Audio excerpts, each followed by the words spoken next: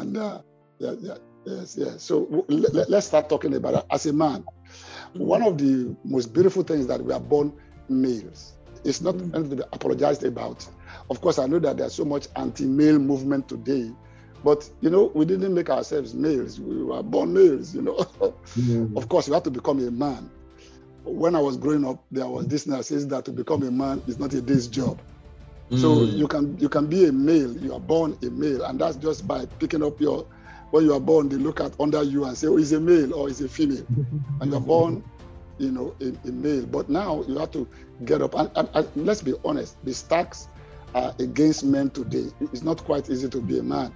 Women and all kind of things they are really fighting. I mean, our Western world, in our civilized world today, men have been given really bad names, and it's quite difficult to. And also we have our own problems too that we have not been able to sort ourselves out in a beautiful way because the world is changing, but we are not doomed, and we can also make progress. And I think that what today we are being challenged with is that because we are not making progress as we should, because in time past men have always solved their problems, but in recent history it has been difficult for men to find their ways because there's so much attack against us, both external and internal, and so we are not getting along with ourselves inside. And also the world's not getting along with us outside. So it's been quite difficult. But we are born for hours like this. We are born for this kind of season. We just can't give up. If you look back to history, when things got rough, men have learned to get up. Men have learned to provide, a direction, guidance. And to be honest with you, women are crying today because they don't find men who are standing up to lead and guide. And that's the problem today. And I don't blame us because we don't have this generational transfer. Today, a lot of us men, we are sent to school. Honestly, school becomes bad for men today because when you go to school as a man, you don't have that kind of direction, that kind of authority over your life. If you look at our schools today, it's a place of like a jungle justice, and nobody is actually in charge. And that's what a military requires, somebody in charge. Somebody who can actually give you direction, somebody you can actually emulate, somebody you can actually look at as a role model. So that's where our problem is today. And as men, it's quite difficult for us. When we go to school, we don't have proper role model to give us. Today is only about sports and rich people that are our role models, entertainers. And we need people that are actually living life 24/7, and we can watch them and see how they're doing it. So that makes it difficult. But let's not lose hope. One of the things that as Christians is that we have been given the Savior, and we have been given the book, and we have been given the church. So we cannot give excuse. So we have Jesus Christ, we have the church, and we have the book. I'm talking about the Bible. These three can be our strength in times like this. And we need to harness this and use it for our glory. And if we don't do this, we will be left behind because family is not doing the job, the school system is not doing the job, and of course the government is not doing the job. And you find out that people that are going to the school system today to be teachers and leaders, those who are also in marriage, those who are in government, they are men who are largely unformed or disformed, or malformed rather. So that's difficult for us. So we have to actually find out how to do this in our churches today. And thank God that we have a meeting like this. And it's beautiful. Let's first of all look at a place in the Bible, chapter 11, 1 Corinthians. When I read this verse, people can a little bit get shocked, but it's in the Bible. It's chapter 1, 1 Corinthians. That's the chapter about the woman covering their head. If you remember that place in the Bible, people don't read that place in the Bible. So, but it's there. Let's look at. Can somebody help us read it? Pastor Paul, can you help us read it from verse 1? Yes. Okay, sir. Yes. Let me quickly get it. All right. First Corinthians chapter 11. Verse 1. Verse 1. Okay. Yes. It says, "Be ye followers of me, even as I also am of Christ." All right. Keep on reading, please. "Now I praise you, brethren, that you remember me in all things and keep the ordinances as I delivered them to you. Okay. Next But I would have you know that the head of every man is Christ, and the head of the woman is the man, and the head of Christ is God. Interesting. You know, if you look at this verse, it sounds really strange. You know, I don't have people talking about this verse today. So he was talking about the hierarchy. People don't like hierarchy anymore. You know, and he said the head of Christ is God, and the head of the man is Christ, and the head of the woman is the man. Now, that's not talking about just male and female, it's talking about husband and wife. So as a man, there's a head over you. Now, we know that men are the head of women. We know that as in marital relationship. But he said something, he said the head of every man is Christ. The head of every man is Christ. I want you to see that. He didn't say the head of every woman is the man. He didn't say that, but he said the head of every man is Christ. So there is authority over the man. That's the greatest role model of a man. He said the head of every man. I wish that we'd be told right from our childhood that there's a head over us, we male figures, that we have somebody over us, just like a wife has somebody over her as a husband. We have somebody over us too, and his name is Christ. And let me drop this one that is very beautiful. If you look at Jesus, he came here as a man. So he's worthy of emulation. Now, look at Jesus. He was an outstanding figure in a very repressive economy, very repressive world. Jesus didn't grow up in Banana Island. You know? he was not born in the fanciful hospital in the world. He was born in a manger. He grew up in Nazareth, a notorious city, and they didn't even question his birth. You know, his father was not even, they said, maybe not a legitimate child. And he was a carpenter, pick up one of the normal kind of a thing. And then the Holy Ghost came on him and he became a phenomenon. I mean, Jesus made progress, outstanding progress in the midst of all the mess in his world. You know, Roman Empire was there. The Sadducees were doing their own thing, political manipulators. And then the Sadducees were also there, the priests. And the temple was all religious and rituals and all kind of tradition. But Jesus got up in that atmosphere and was outstanding. I mean, he did kind of walk. I mean, he touched lives. He walked on the water. I mean, that was a Superman. If you're looking for Superman today, I mean, you don't have to go to Cartoon Network, you know. I mean, when I was growing up and I read my Bible, I was really fascinated with Jesus. I was really fascinated. In his 30s, thereabouts, and you know, he cast out devils, healed the sick, raised the dead. John said something about him. He said, if they put in record all that Christ did, no books in the world could contain it. I mean, that's amazing. An outstanding man. And you know, in those 3.5 years, he gathered some men around him, about 12 of them. These were riffraffs that were nobody.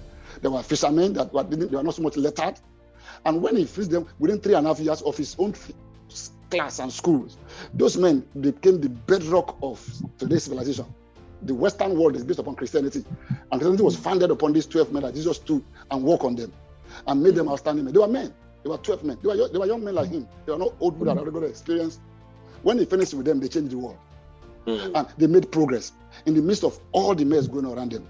I mean, remember when Jesus walked up to Peter, Peter was losing in his fishing business, and he said, throw your net to the right side, and to the launch of the deep, and you have a catch. And the guy had this outstanding progress. He was so shocked, dropped everything he was doing, walked after him.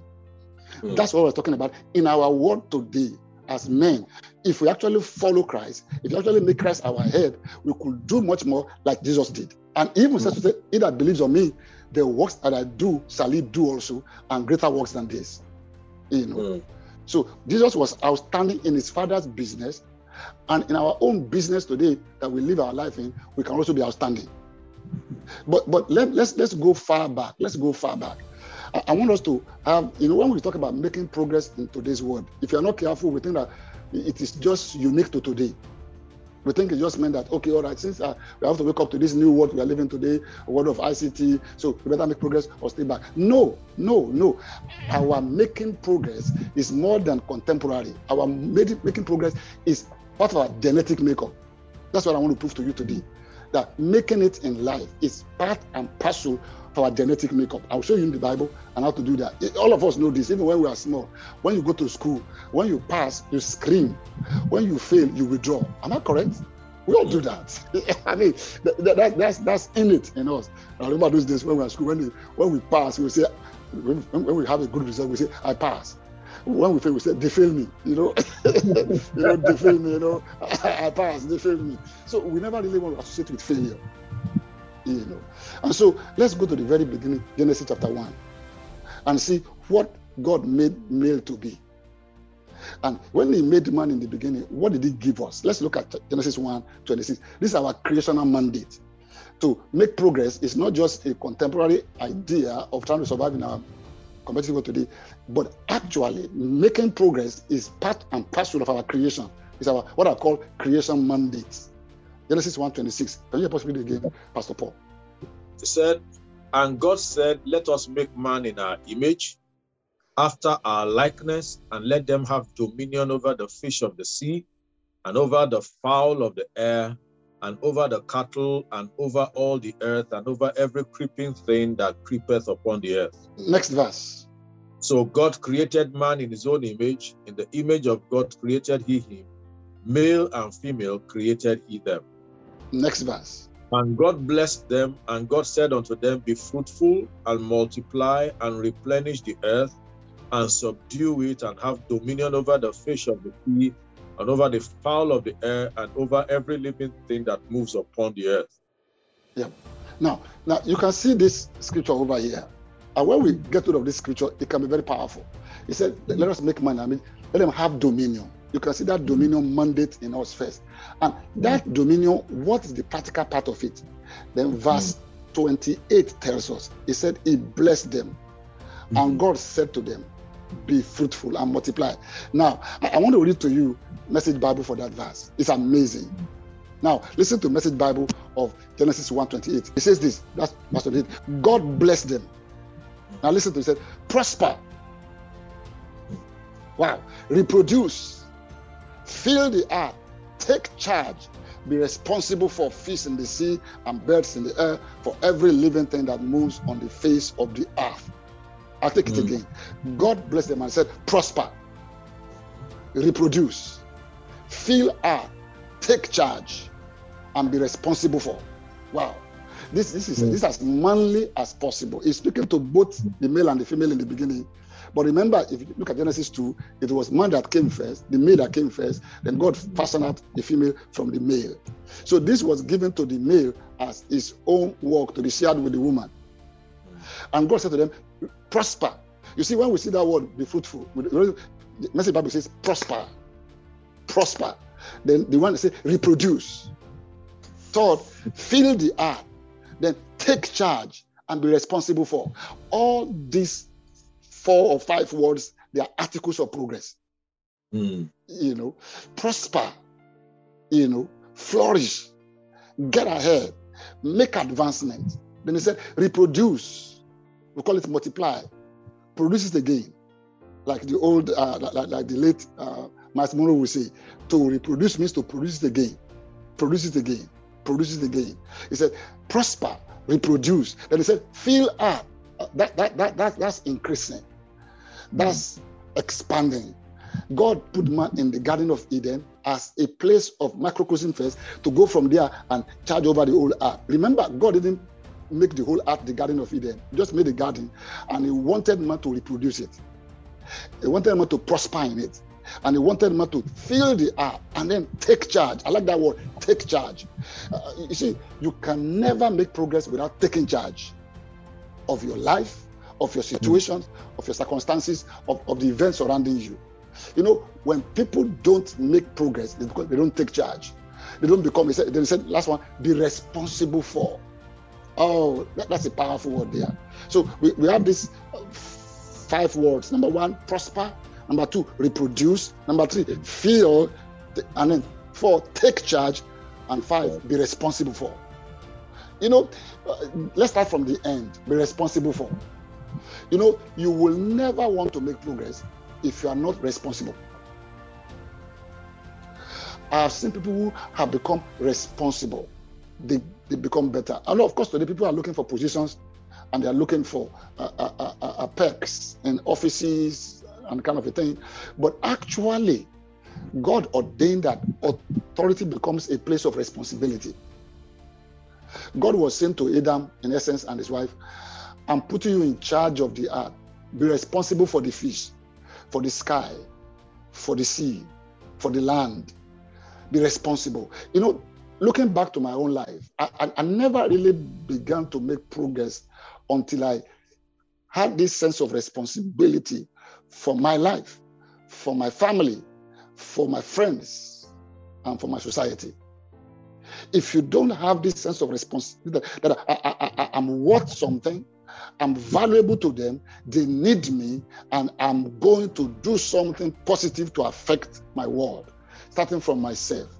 I should be responsible for my life, for my family, for my loved ones, for my friends, for my society.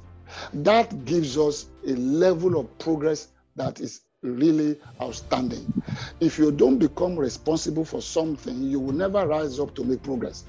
So learning to become responsible will go a long way. You see, when you look at your wife and say, I'm going to be responsible for her, that makes all the difference in the world.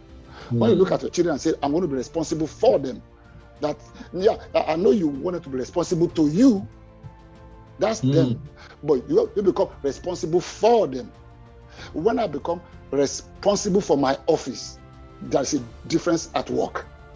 When I become responsible for my friends, there's a change that takes place. And today, look at our world. Leadership is lacking our world today because people are no more responsible for society. They're no more. You see, the governor of Lagos State should be responsible for Lagos. The president of Nigeria should be responsible for Nigeria. Not just go to the office and fulfill a manifesto. You are responsible for. You know, that's why when God came to the garden, he asked Adam, where are you? He didn't ask Eve, because Adam was responsible for Eve and was responsible for the earth. God said, the ground is cursed for your sake. So I cannot make progress. Progress becomes a mandate when I assume a sense of responsibility. You know, so I must know that I'm not just here by myself. You know, I was hearing the testimony of a man who was in a very bad accident recently. And it was a Christian. You know, he was a truck repairer, and the truck fell on him when he was repairing it and leveled his stomach down. I mean, and they said it came out of his body. And when it came out of his body, he felt so good going to heaven. But he said somebody slapped him and called him back by name, and he entered his body. And he said his body was racked with all kinds of pain. And he said he left his body again, and he was feeling so good. And they called him back again. He said when he came back, the man said, hey, don't close your eyes again. Remember, who are you responsible for? Where's your family? You have how many children? He said, I've got 4 children. He said, you have a wife. Who will be there for them when you leave? That moment, the man made that decision, I'm going to stay here. Who will take care of them? So progress will come in when we start thinking of taking care of. Now, and then he said, take charge. Take charge. So, you know what? God has given us a responsibility to take charge. You know, that's part of making progress. If you start taking charge of your life, of your time, of your abilities, of your assets, you make progress without, you know, any hassle. Progress comes in when you start taking charge. For instance, you look at your abilities, you look at your assets. How do you take charge with this? What do you do with this? Remember the talent story? The talent story, one was given 5, one was given 2, one was given 1. What happened? The first one took charge, took the 5, multiplied it. The second one took the 2, multiplied it. But the last one didn't take charge. You know, the man, when the man came back, the master came back, you know what that man said? The first one with 5 times said, you gave me 5, and I went out and I multiplied it. Here is 10. He said, yeah, great guy. Second one, you know the next one, he didn't take charge. He started blaming his master. He talked much. You know, when you talk too much, you're not taking charge. I have to tell myself, men who talk too much don't do much. You know, men who talk too much don't do much. You know, I mean, get into action. We are born for actions. We are born to take charge. Something is happening, we rise up and do something about it and get it done. Take charge, take charge, take charge, take charge. Let that ring in your mind. In today's world, take charge. Don't just look at your finances and surrender. Don't look at your emotions and surrender. You know, I mean, when you, that's why men are in the army. You know, they put men over different areas, and you said you take charge over 50, over 100 centurion, over, you know, colonel, brigadier. As you go higher, you are taking charge. You are responsible. And it says, fill the earth. You know, you cannot, please listen to this, as a man, you cannot stay with one. You have to multiply what you have. That's progress. You are bound to multiply. Remember, Jesus blamed the man that kept the only one. He said, if you know I was a hard man, you could have put it in the bank. You would have made some interest for me. But amazingly, you know what he called those two guys who did well? He said, good and faithful. Did you hear that? Good and faithful. Do you know that we thought that faithfulness means to just stay with something and never let it go? No, that's not meaning of faithfulness. Faithfulness is to multiply what you have. By the way, when we say God is faithful, He doesn't leave us the way we are. God is faithful. He will multiply your life. He will make you bigger. He will make you stronger. He will make you, higher. That's what we call faithfulness. So faithfulness is taking what you have and multiplying it. So if you have 10,000 naira, how do you multiply it? If you have this kind of favor, how do you multiply it? If you have this kind of goods, how do you multiply it? If you have this kind of house, how do you multiply your house? I mean, this affects everything. That's what we call progress.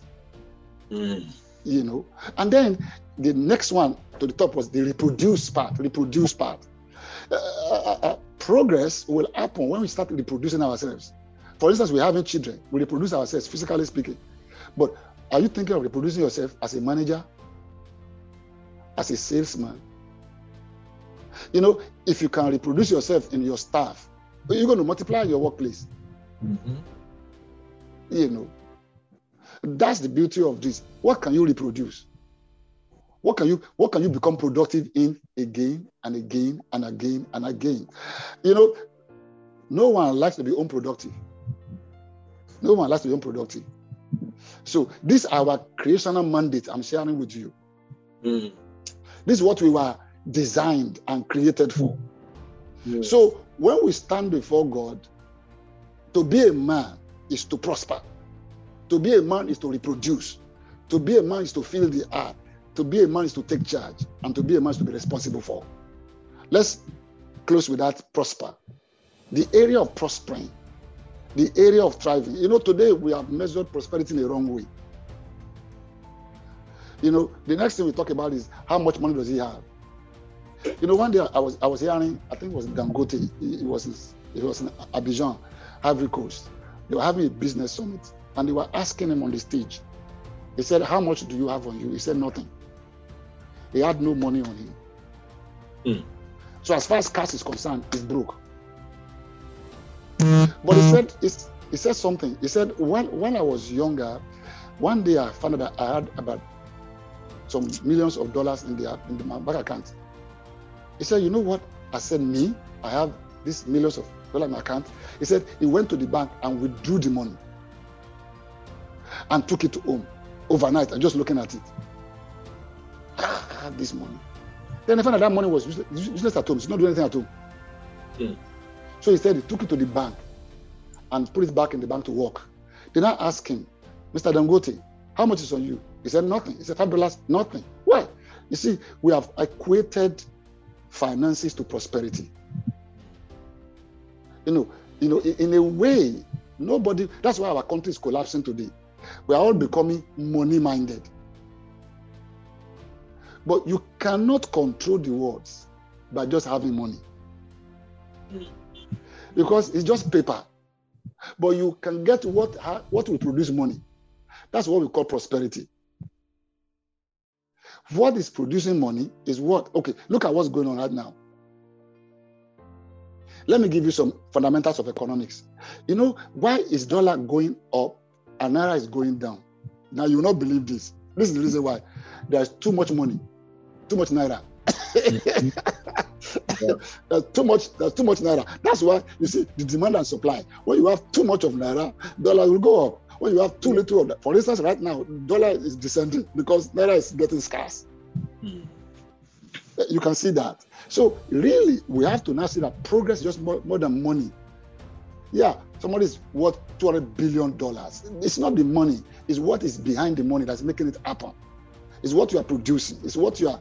So when we say to prosper, it means that you are making progress. You are turning 2 into 4, 4 to 8, 8 to 16, 16 to 32. You are increasing like that. And then money will follow that. You know, you're having more power to exchange, and money will follow that. So we are looking at making progress. And let me go a step further. Let's look at the means of making progress. Let's look at the means of making progress. Yeah, we have seen that it's our Christian mandate to make progress, to prosper, to reproduce. Don't forget that Message Bible. Please read it in your own time when you finish. Message Bible, Genesis 1:28. Please read it. To prosper, to reproduce, to whatness, to fill the earth, to take charge, and to be responsible for. So these are our Christian mandate as men, you know. And then let's look at the means we can use to make this happen. I call it the means of progress. What are the things I require to make progress? Now, let's go back to the story of creation. Remember when God made man? The male that he made in Genesis 2, Bible said that, and he formed man of the dust of the ground, if you remember that. And the Bible said he breathed into his nostril the breath of life, and man became a living soul. So what I will say first that will require to actually do well is what I call breath, a spirit force. You know, God was not breathing oxygen. He was not breathing oxygen. That's not oxygen. You know, Bible said that God breathed into his nostrils. When people die, when I study medicine, they say they exhaled. The spirit left them. They breathed out. That's the last thing you do when you leave this planet. And then that spirit leaves your body. The first time you left your mother's womb and you breathed out, they smacked your bottom, your buttock, you cried, you took in your breath, your first breath. Your spirit came alive in your body. So the very first power that makes men to become that progressive is the spirit force in them. That nature of God in us, the spirit force. The Bible calls it breath, the breath of God. You know, was it that young man that was talking with Job? I've forgotten his name now. You know, the three older people, they couldn't get the job done. Let's go to Job 33. Can we pass Paul? Can you help us with Job 33? Job 33. Let's find the verse. Let me try and get the verse. I hope I'll be able to find it. Yes. Let's go to verse 2. It says, behold, now I have opened my mouth. My tongue hath spoken in my mouth. Okay. My word shall be of the uprightness of my heart, and my lips shall utter knowledge clearly. The Spirit of God hath made me, and the breath of the Almighty has given me life. Let's stop there. It said, the Spirit of God has made me, and the breath of God has given me life. So you can see that word spirit and breath, they go together. Yeah. In fact, if you look at the Greek word for New Testament, the word for spirit is pneuma, which means wind. Yes. You know, so when we say that there's a spirit in man, there is a wind in man.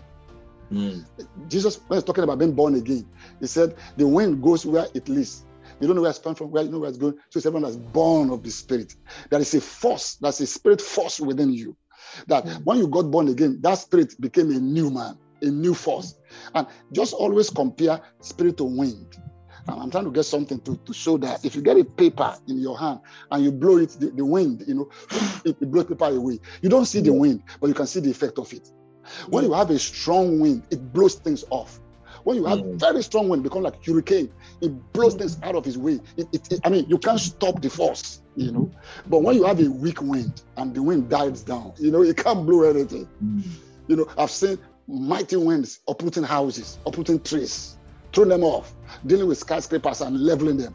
Now, that's the spirit force. If you can build your spirit inside of you, you can make progress in any place.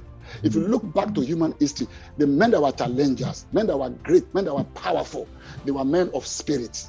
They were men of force, they were men of wind within them. Remember when Joseph stood before Pharaoh, he was a prisoner, but inside there was a breath of God within him. There was a force within him that made him to stand before Pharaoh. Pharaoh said, look, I had this dream, couldn't find the meaning. That spirit interpreted the difficulties. He said, look, you got this, just this. And after he finished with the dream, he took a step further. He said, look here, the 7 years and the 7 years, you take 20 from here, 20%, and put it over there and get that done. You know what Pharaoh said? Which other man has the spirit of God in him? Check that word out. You use that word spirit. You see, we call it today the word courage. In fact, the French word is care. courage, care, which means heart. We need men who have hearts. And men should have hearts. And heart, that's the inward person in that place that will look at difficulties and surmount them. That will look at obstacles and eat them for breakfast. You know,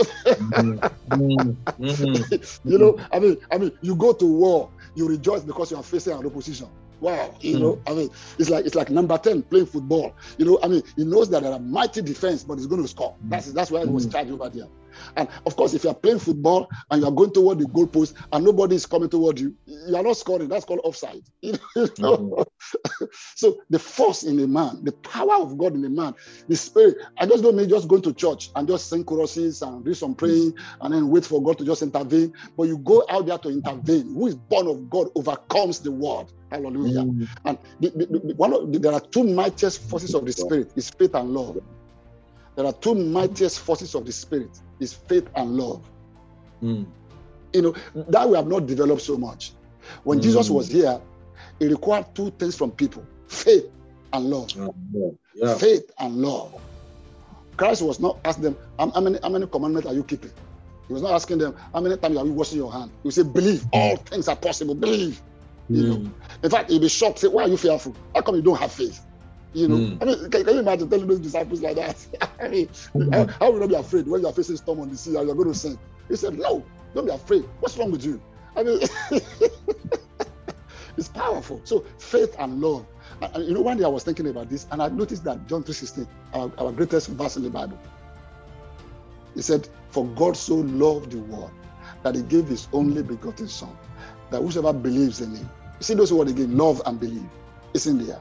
So that's the spirit force. And if you believe God, all things are possible.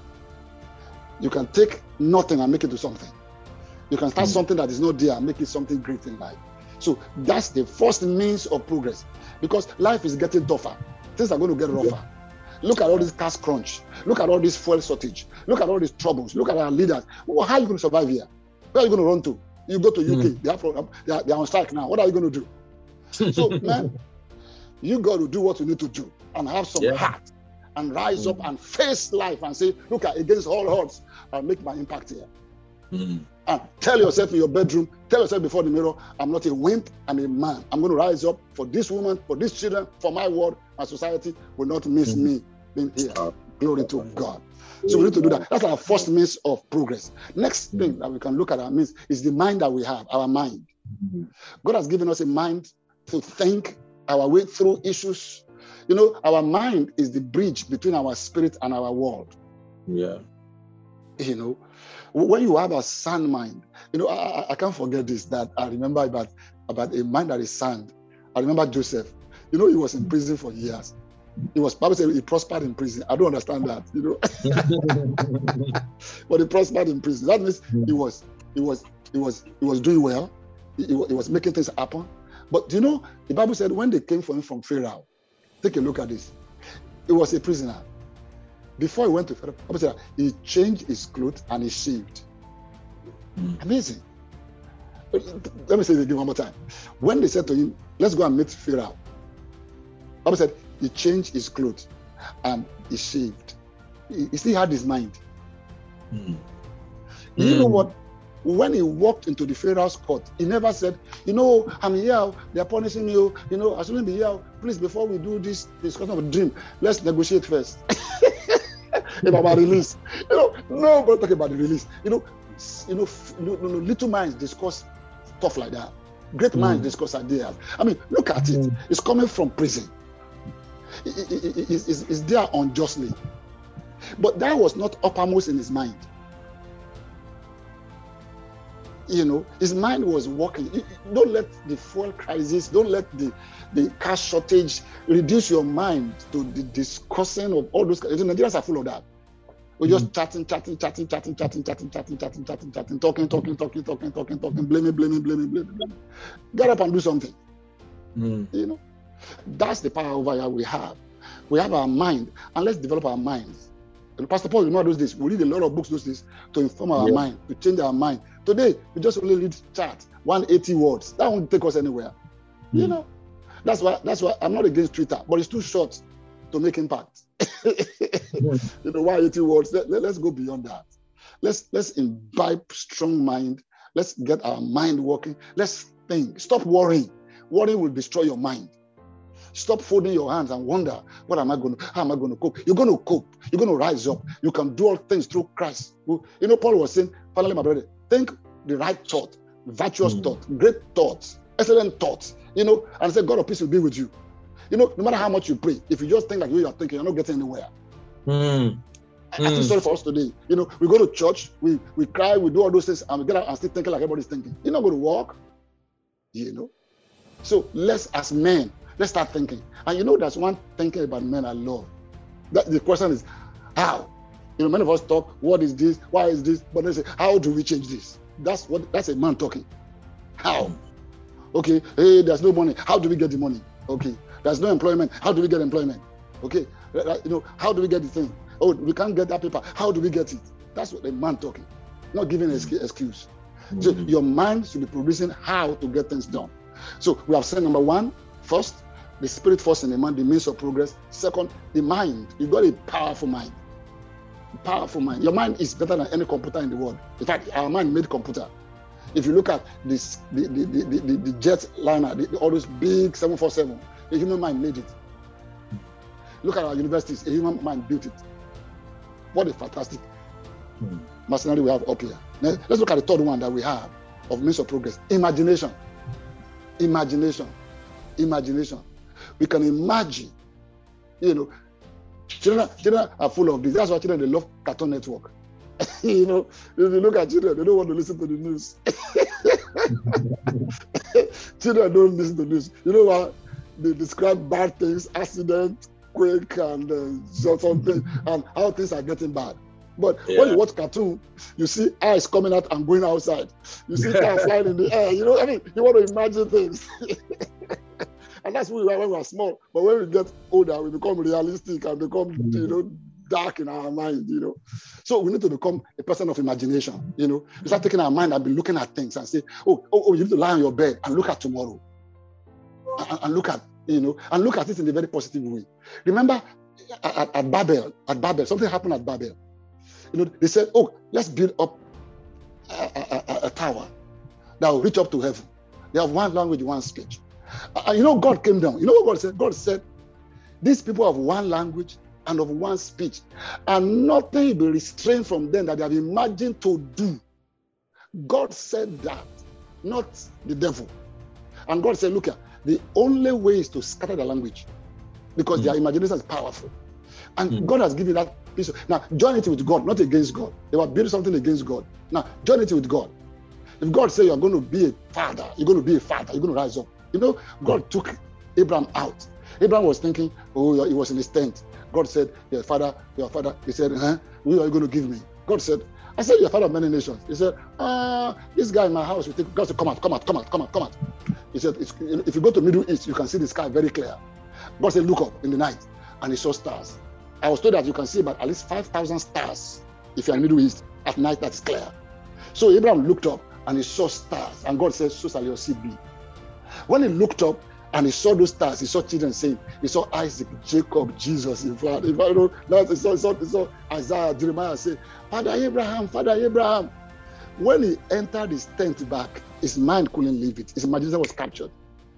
What's capturing your imagination? That's why I want you to read biographies. Biographies will help you. Don't just look at men now. Read biographies of men, that have done outstanding things, in point. Go read about David in the Bible. Go and see that outstanding man. Read about Abraham, outstanding man. And start letting your imagination come alive. Imagination. Someone said something I won't forget in my life. He said the word imagination from the word. There's a nation in your image. Imagination, image nation. You can be the nation in your image. That's your picture, that's your camera in your head. So that's what we need to do over there. That's number one, we look at spirit force. Number two, mind. Number three, imagination. Number four, collaboration.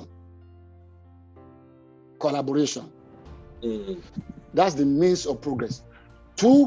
One can chase 1,000, two can chase 10,000. You see, one of the greatest things you need in life is collaboration. In fact, The universe is built on a collaboration. The Father, the Son, and the Spirit. God is 3 in 1. That's why Christian faith is peculiarly unique. That's a theme in the core of the universe. The Father, the Son, the Spirit. The Father sent the Son, and the Son gave us the Spirit, and they're all working together. Look at that phenomenon.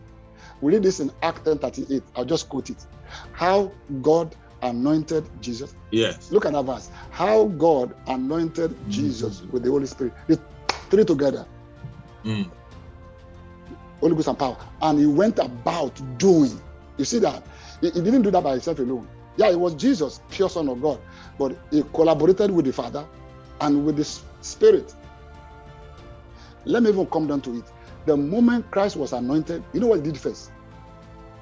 He didn't buy a building first. He picked 12 men. 12 men. Collaboration. Working together. Running around together. So you can see that. So collaboration is one thing we need as unity together to run our race and make progress in life. You can't do well all alone by yourself. You can do well, but you can't go further. If you notice things in our lives, they are in pairs. Our eyes are in 2. Our ears are in 2. Our hands are in 2. Our legs are in 2. Okay, so I think I'm rounding up now. I'm talking about collaboration. And as men, we need to collaborate. You have to find, even when Christ sent out the apostles, sent them out 1 by 1, 2 by 2. He said, you put Peter and John. You can see that. So we must learn to collaborate. That's why church, men, don't just stay by yourself. You're going to lose out if you just kind of withdraw into a cave. If you go into a cave, you're going to lose out. Remember Elijah had really a rough time. He was fighting alone. He went to go and meet the 400 men of Baal prophet, dealt with them. But then one woman said, I'm going to come after you. He ran away. He went to go and hide in the cave. But when he was hiding, God said, go back, anoint Elisha as your prophet. Anoint this one. Get into collaboration. Get involved with people. That's the thing. So don't just do things all by yourself. Somebody has that your answer or figure out your problem somewhere. Don't just live only by your own life alone. It can go a long way in collaborating with others. As a man, our power is together. An army of a man make all the difference in the world. You can't win the war all by yourself alone.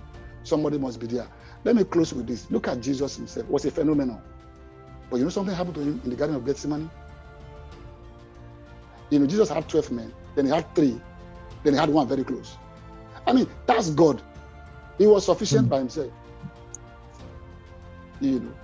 So who are your 12? Who are your 3? Who are your 1? Who can you call when something happens to you? When your wife just go on rampage, who are you going to talk with? When your children are having some struggle, who are you going to talk with? Are you just going to just get over there and go and commit suicide, take sniper? Heaven will send you back. You can't go back there. So let's win together.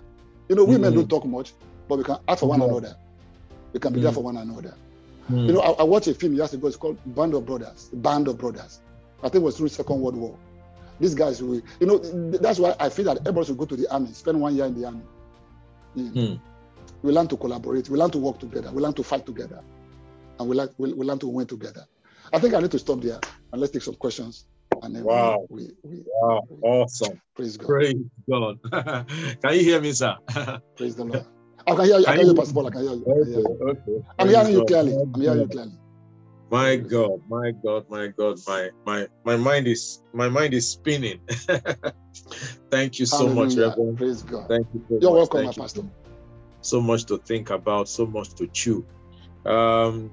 Please, yes, the floor is open now for questions.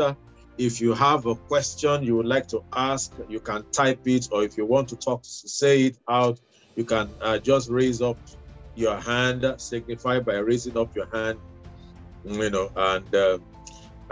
okay. Yes, here's a question here.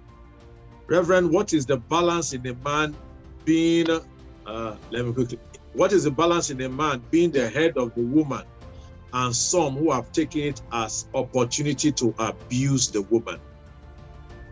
All right. You see, we don't know the meaning of a head. Just look at the head of your body. Does it abuse your body? That's just it. We don't know what the head is. If you look at just look at your head, you will see eyes there, you will see ears there, you will see mouth there, you will see nose there, and you see the brain there. When actually the body, when there's a paralysis in the body, it occurs in the head. So actually, those who are abusing, they are sick. That's a sick head. A correct head actually promotes the welfare of the body. Can I surprise you that every part of your body has a nerve ending in your head, in your brain? So your eyes are there to see, your ears are there to hear for the body. So the real purpose of the head is to serve the body, is to take the body higher. Can you imagine a headless body? How can it make progress?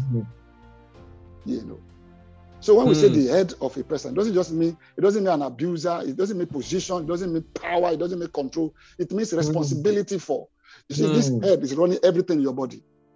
This brain is coordinating the autonomic, everything is controlling your breath, your legs, your movement. Nothing happens in your body without coordination from your head.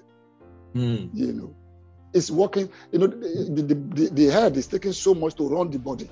That's why the head is there. The head doesn't exist for itself, it exists for the body. So to use the word abuse is a misnomer for the head. You can't be the head and be an abuser. That's just another word entirely. Maybe you call that one a parallel. What do you call that one? I don't know what you call that one. It cannot be the head, because the head of an ant can't destroy the ant. The head of a house cannot destroy the house. It's to promote it, it's to take it on, it's to fight for the body, it's to coordinate the body. That's it. So abuse is uncalled for when you say something is the head. Praise God. Yes. Wow. Hallelujah. Wow. Okay. Another question. In making progress, what are your thoughts? What are your thoughts about mentorship and being accountable to other men? That's my problem. This mentoring and accountability, men don't tell the truth. And I'll tell you the reason why. Because, we just read at the beginning, we said the head of every man is Christ. Your mentor cannot be your head. Christ is your head. I cannot be accountable to another man. I'm accountable to Christ. Now, when we get together, we now demand each of us to be accountable to Christ. Remember we read at the beginning of that. He said, follow me as I follow Christ. Remember we read that? Yes. That's mentorship. I don't want another man to just rule over me and run my life. I'm a man. I'm a man. That's why it's tough. Now, when we are in the offices, we have hierarchy. But as a man, if I'm not working in the office, see, I say this, people don't understand this, and they get scared of it. Pastor Paul is my friend. He calls me spiritual father, but he's not under me, he's under Christ. When we are talking, I want to get him toward Christ. My mentorship is for him toward Christ, to work with Christ, not just to come under me and become under me and I'm controlling him. That is not what we are after. So when we say accountability, I'm not accountable to you. I'm accountable to Christ. And you are asking me to be accountable to Christ, be honest and co. So when I meet you, I'm not demanding from you that, I'm your Kenny over here, we are this group. Before you know that, the group assume your life.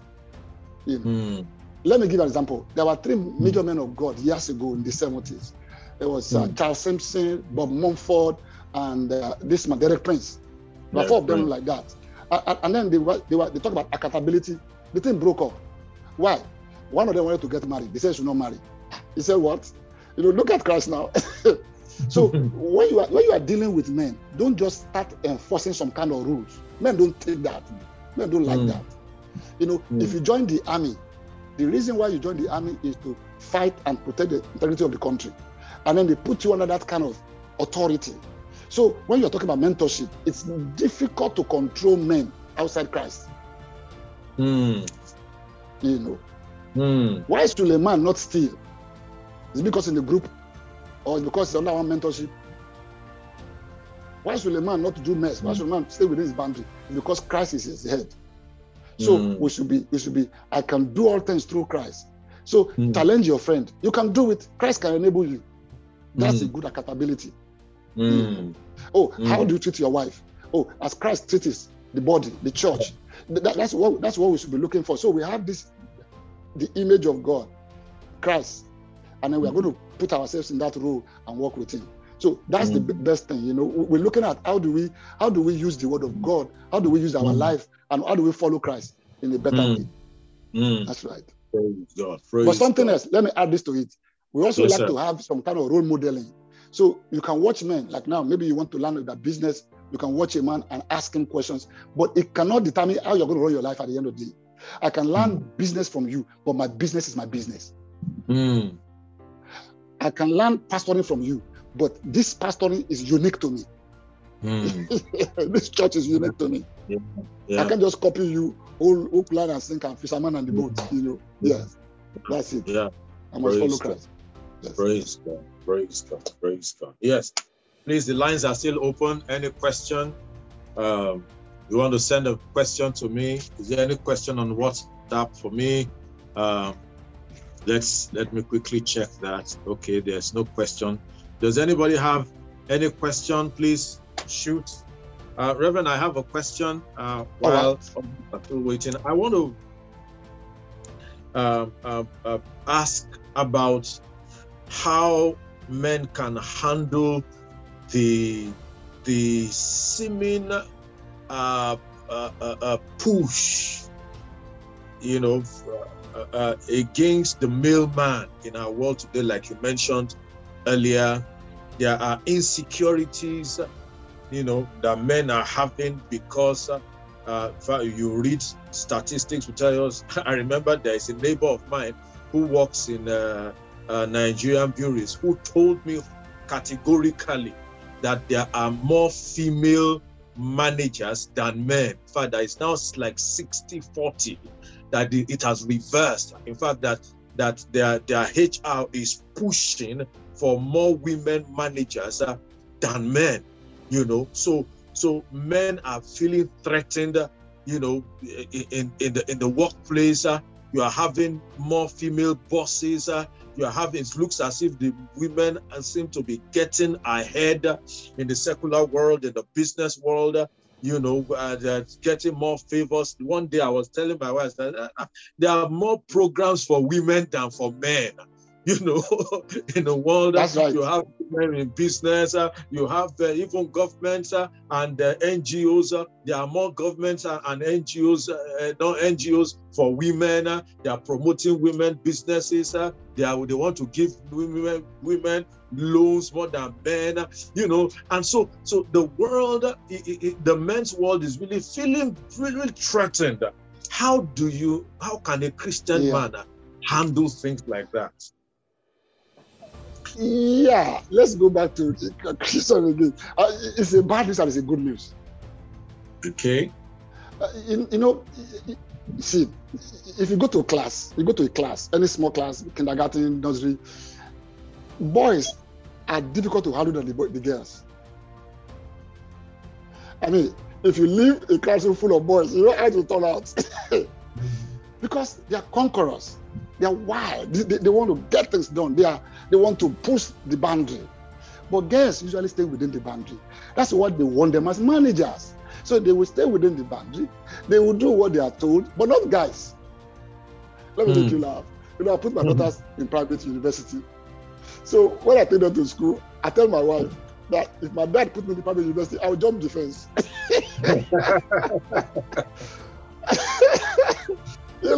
I said I will jump the fence. I can't go. I went to federal university, public universities. I can't go to private university. It's all kind of job, all kind of rules, all kind of everything. It's okay for girls. Our world today, the trouble we are facing is that we are no longer giving men the boundaries where to flourish. We want things already cut out, already pasted, and then we tell the men to go down there. One of the worst things today is that our workplaces have become too much order, everything. Nobody's breaking new boundaries. So that's what we need men for. You see, in the olden days, men go to war. Men go to fight. They have oppositions. They have struggles. That's where they thrive. But now, you just go to work, you write some few things down, they put you under pressure. Men can cope with that kind of a thing. It's tough. Now let's go to another thing that is the bad news. The bad news is that men have absconded from our homes because they can't cope. Our economic system right now is largely favoring those who just want to stay within the border. Go to work, sit down there, do what you are told, and come back home. But now men are absconding from family. So now we have ladies raising children, both boys and girls. And our ladies at home are becoming the managers. They are running their homes, and their children are watching them running their homes. And then they rise up. Those children now go up and see, even the boys and the girls in the home, they see mommy as the one that can function better than the father. The father's gone. Mm. And so when we now go to workplaces, what do we see? The boys today see the girls as the leader because that's the single parent. That's where they grow up in. Mm. They don't see their dad functioning. Mm. That's why today everybody is thinking, let the ladies do. Because in our homes now, it's only almost single-parented home we have today.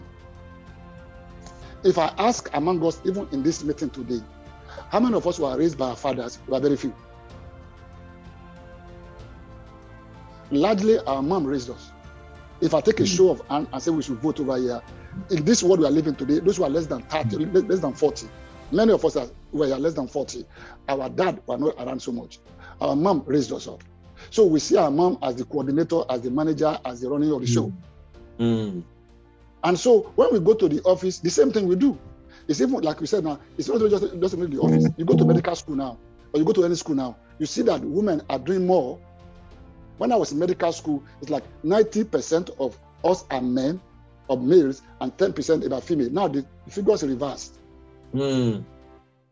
You know. So when you go to your home now, who is bringing the food home? Who is staying? Who is faithful? Who is reliable? Who is not running away?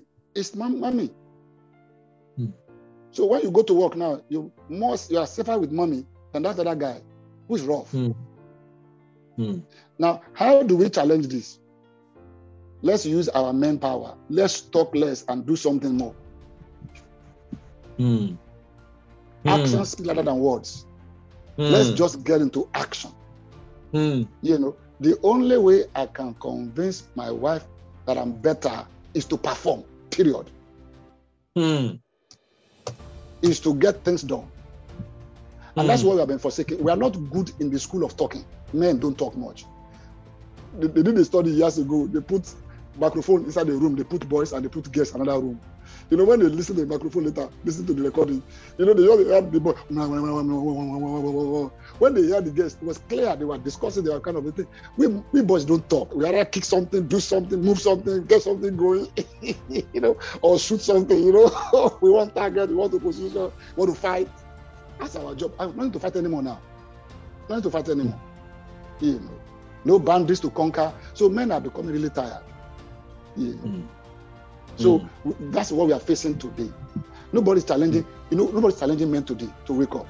In all these seminars that are, nobody's talking hard. Nobody's talking hard. Nobody's talking tough. We just want this quiet, gentle approach. That won't work for guys. I mean, I remember Steve Jobs, the way he used to get people for Apple to work. I was shocked when he was getting people to join in Apple. Guess what? He will go to university. The guys, the managers will come and say, we want you to apply over here. Please come around. We have clinical. You know what Steve Jobs will do? He will just come to the class in his t-shirt and jeans, jump on the table and sit like lotus and say, hey, how many I want to change the world and join me? That's the kind of boys talk we need to have today. We don't have that. We don't have anybody like what I call rabble rouser. We can talk to us. Hey, boys, wake up. You can do something. Look at all these court boys and all these gangsters. They're looking for people that can, you know, incite them to something great. None is there. I mean, sorry to say this. Look at our leaders. Can they talk? Can they incite us, man? Remember Churchill, Winston Churchill.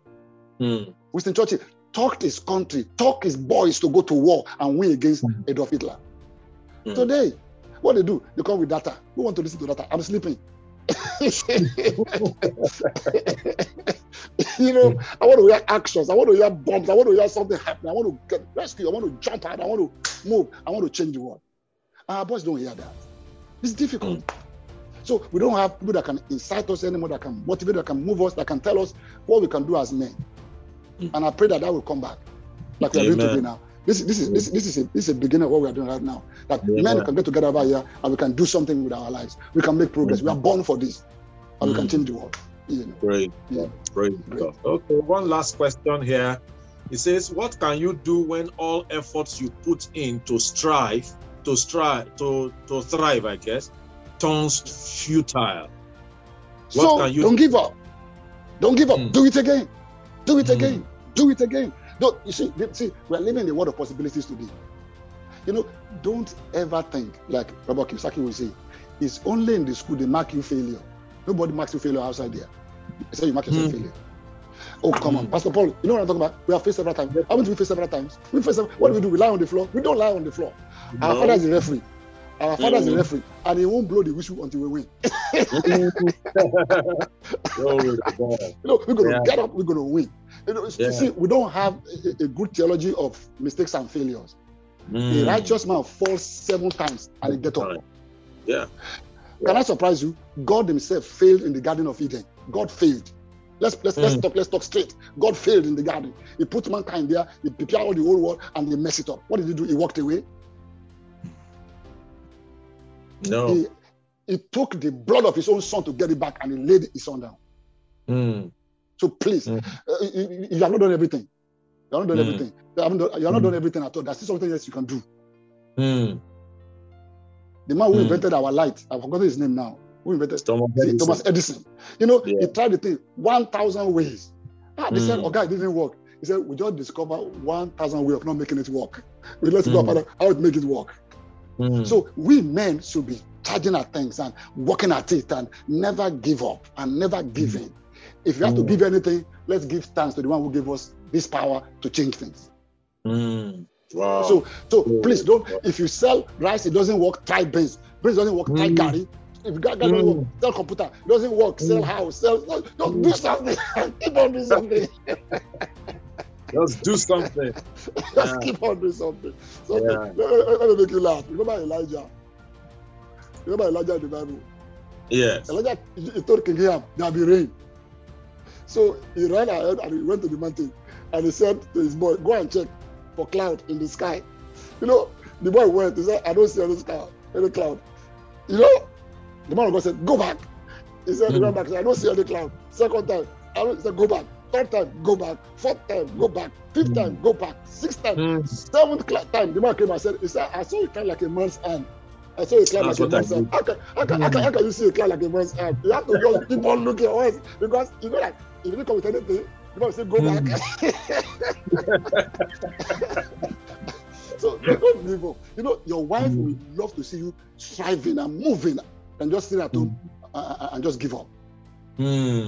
If your wife is earning 1 million and you can only earn 10,000, but you're doing it with all your heart, she will lay $1 million before you. Our wives are tired today because they think that we just give up, we just give in and surrender. And they want a man who can rise up. Even with all these men's who do, or all these women's who do, women are looking for men. They are looking for men that can get on top of them. Not only just sexually. That can say, hey, rise up. You can do it better. My wife loves me to give her direction, you know. Like over the weekend, something happens, she wanted to buy something. I said, yeah, just go get it. When I told her, when she obeyed that my instruction, she started telling her, and she got a rebate that was so powerful. Women are waiting for men to talk. Remember Deborah, even when Deborah was the one that was the prophetess, when they went to war, he said to that man, Barak, said, you go fight the war. The man said, no, if you don't follow me, he said, woman will get this glory. So let's go for it. Let's go for the frontier. Don't worry. You lose, get up again. Come to church, hear the word of God. Pastor Paul, pray with me. I'm going at it again. Let's go after it again. Let's go after it again. There's another story in the Bible. I don't know, our time is gone. There's another story in the Bible. Someone said, I prayed and I fasted, I still lost. It's in the Bible. Judges 20:21. You know, they went to war, they prayed, and they lost. And God said, go. God said, go. God said to them, go, and they lost. And they came back and cried. God said, go again, and they lost. And they came back. And God said, go tomorrow, I'll give you the war. And you know what they did? They used their losses in 2 days to be as a strategy for them to win the 3rd day. So don't ever think that if God directs you, you won't have problems. You will have problems. God had problems in the Garden of Eden. He didn't stop. So let's go for it. Let's win. I can do all things through Christ who strengthens me. Wow. Praise God. Wow. Amen. Wow. This is loaded. Glory to God. Thank you, Reverend. You're welcome, Thank Pastor. you. Thank you. Thank you so much, Reverend. So grateful.